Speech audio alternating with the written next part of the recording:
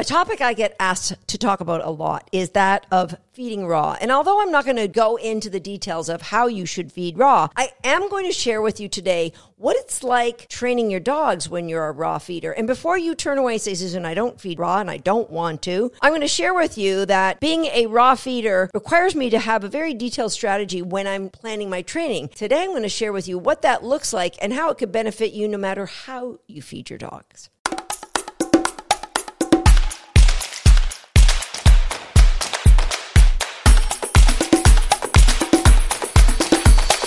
Hi, I'm Susan Garrett. Welcome to Shaped by Dog. And I'm going to start right off by saying there is no guilt, there is no shame, there is no judgment about how you are feeding your dog. We are all doing the best we can and the best we believe we can for our dogs. And keeping that in mind, I'll share with you that I decided to feed my dogs raw about 25 years ago, and it was because of a catastrophic illness that one of my dogs had. And I have no regrets and I have never looked back. Now, some people will say you shouldn't feed raw because you have the chance of bringing salmonella into your home. And I will say to you, there is no higher probability of bringing salmonella into your home by feeding raw than there is by bringing any meat into your home from the supermarket, probably a higher chance bringing it in from the supermarket. And so regardless, if you're feeding your dogs raw like I do, or feeding meat to anyone in your family, which I don't because I don't eat meat, you need good practices, guys. We need to wash our hands after we handle raw meat. We need to disinfect the areas where we're preparing raw meat, regardless if it's for our family or for our dogs. And if you're feeding dogs, you really need to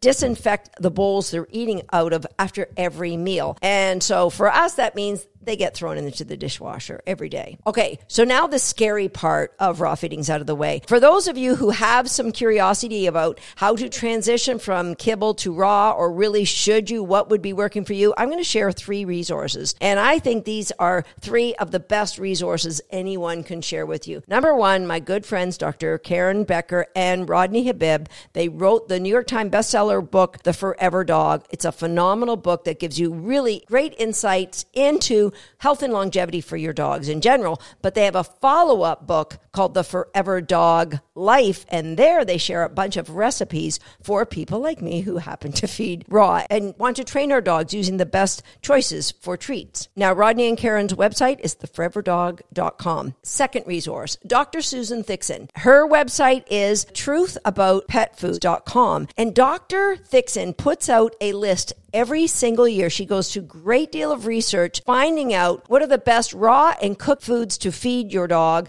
what ones include human-grade ingredients, organic ingredients, non-GMO ingredients. It's an amazing list, not just of pet foods, but also treats that you might choose to use when you're training your dogs. And every year there's a new list. It's a donation. By donation, yes, this woman needs to earn a living, and so I suggest everyone donates $20 a year. It is the best $20 you can spend getting the latest information on how to feed your dog. If $20 isn't possible, hey, everyone has $10 to get some really good knowledge about how to feed your dog, right? The third resource is one I've shared here before, and that is Dr. Lori Codger at the Healthy Dog Expo. Not only is that a great expo to really broaden your education about feeding your dog raw, but Dr. Lori herself is a great resource if you decide, like me, I want to take my raw food and add a bunch of organic, fresh vegetables and fruit, and I want to make sure it's balanced, and Dr. Codger is the one that I will go to balance my dog's meals. So 3 great resources. But today it's about how do you be a raw feeder and make it easy to train your dogs? Because I've heard people say, well, I'll just use kibble for the first year or so while I'm really doing intense training, and then I'll transition my dogs to raw. I happen to believe raw feeding is the absolute best for our dogs. In particular, it is the best for growing puppies. And so I don't want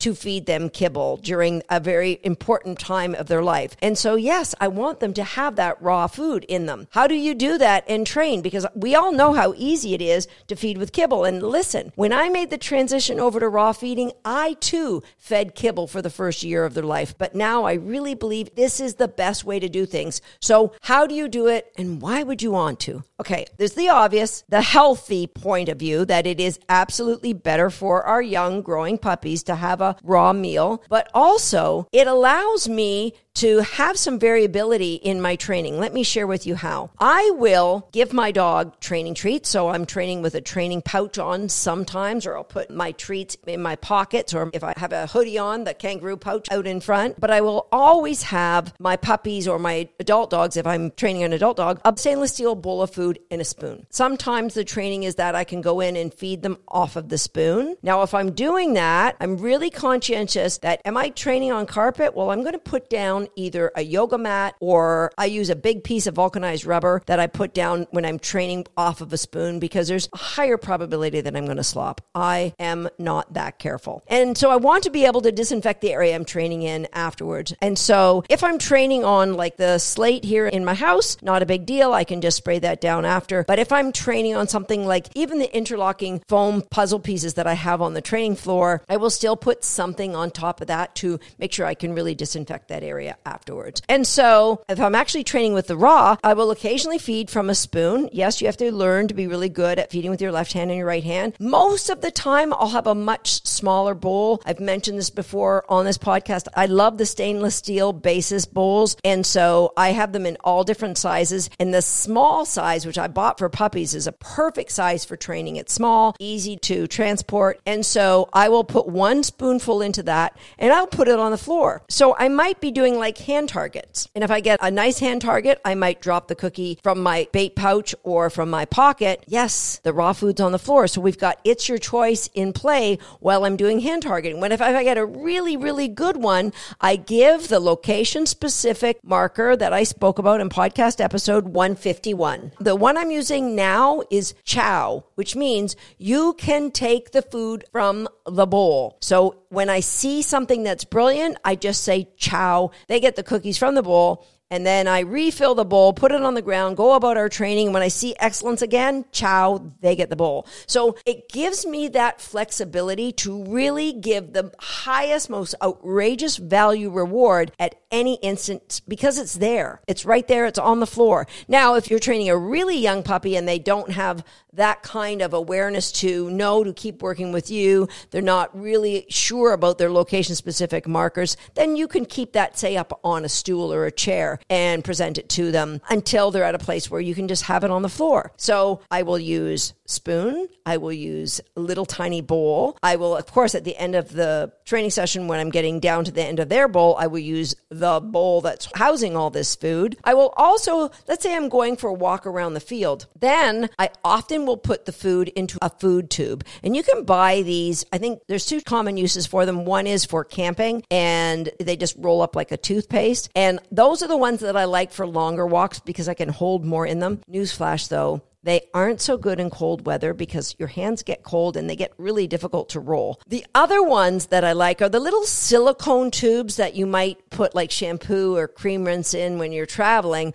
Those ones are nice because they're so easy to manipulate. However, they don't come big enough for me. So I personally think somebody out there needs to make a food tube just for dogs that both is flexible and you can get everything out easily. Now, when I get near the end, when I get back home, I'll put a little warm water in those tubes, shake them up, and give the dogs an extra treat. I'll just pour all that out in the bowl, and then I can go ahead and disinfect my feeding tubes. I do that as soon as I get home. So the tubes, I tend to use more for when I'm walking. So I've got my spoon, one dish. Sometimes I use two dishes. If I'm doing something like a foot target where I want the dog to go from one side to the other, I will have a food bowl on either side, and I might be in the middle just putting a spoonful down, marking what I like. They can come and get it from here. They go across. I take another scoop out, marking on the other side so they can go back and forth. So I have used two bowls, and it really depends on what I'm training in. Here's the thing about being a raw food feeder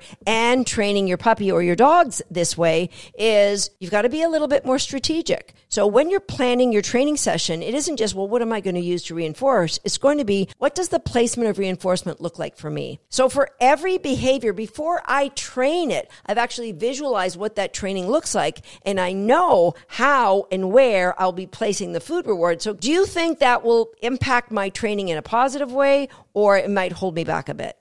positive way, of course, things roll along so much freer because of how intentional I am in the planning stage of what I'm doing. I see myself reinforcing the dog. I see what that's going to look like. Where am I going to be holding those rewards? What are those rewards? What's the vessel? And what does the delivery of those rewards look like? Now, there are times when I just want to use like a remote food trainer. So what we'll do then is we will make our own dog treats. Now, some of you can just turn away right now because you're like, Susan, I am not making my own dog treats. But I recognize some of you will want to do that. So I'm going to share a couple of ways how I do it. Yes, we will still buy some prepared dog treats, but I will say if you're buying prepared dog treats, there's a few things that I look out for. Number one, I want treats without any dyes in them. So no coloring agents of any kind, and you've got to read the label, guys. There's so much crap that is put into dog treats. Number two, I don't want any titanium dioxide. Glycerin. Glycerin is really hard to avoid if you're getting these soft treats. So I personally want to avoid glycerin. I just don't think it's something I want in my dogs. If possible, I prefer to buy organic for my dogs. I buy organic for myself. I think it's fair to do the same for my dogs. So one of the brands that I like is Coco Therapy. I know you can't buy that everywhere, but that's one of the brands when I'm buying store-bought that I will buy because they have a lot of different presentations that depending on what I'm training, they've got some small treats that fit into the remote feeder. They've got some bigger ones that I can throw and the dogs love them. A lot of people will go to dehydrated meat or organ meat, and I will caution you, it's super easy to get a lot of calories in those things. So be very careful if you're going the dehydrated meat, buying like, chicken tenders that have been dehydrated. There's a lot of calories packed in there. Likewise, if you're buying like beef liver, you're taking like a great big organ that carries a lot of different nutrients for your dog and you're concentrating it. And so, for example, they're finding a lot of excessive copper in dogs that are fed a lot of liver. So I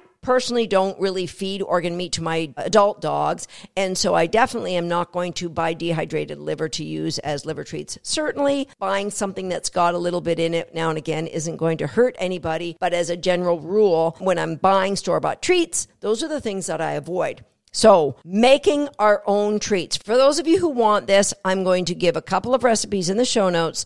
The first one is when we are making treats to fill up treat bowls for around the house, or if we're making treats for remote feeders. We just take a can of meat and we mix it with some oats and an egg and a few other items to make it into a paste or a liquid. It really depends upon what we're using it for. So if we want it in a liquid, we put it in the high-speed blender to make it really easy to pour. And then we actually put it into a squeeze bottle. And we take that squeeze bottle and we pour a little dot into these little silicone molds.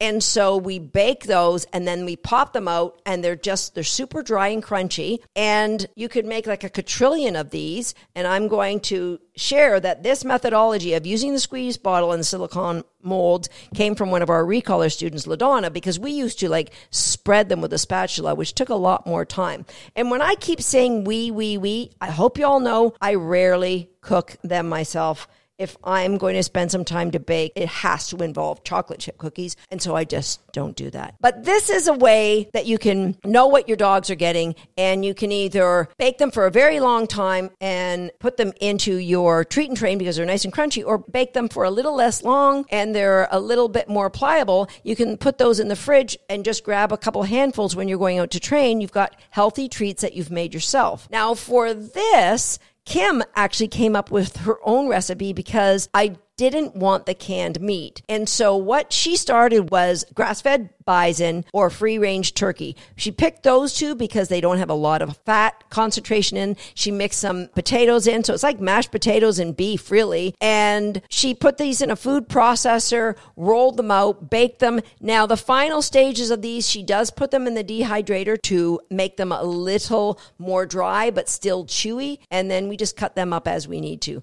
So there we have a few different ways to make your own treats. And that's why when I'm training, let's say I'm doing something like dremeling nails, I will have some treats in a bait pouch but I'll also have my raw food in a bowl. And so I might reinforce holding the relaxed position with a treat, but I'll have a slop of their raw food in a tiny bowl sitting off to the side. And after, maybe 2 or 3 nails, it depends on the puppy. It might be after 2 or 3 touches, I'll say chow. They get up and get to eat the bowl of food. Now, even my puppy Prophet now, he wants me to bring the food bowl to him lying down. So he doesn't actually get up anymore. He just actually eats it lying on the side. It's like, I feel like I should be peeling him grapes at the same time.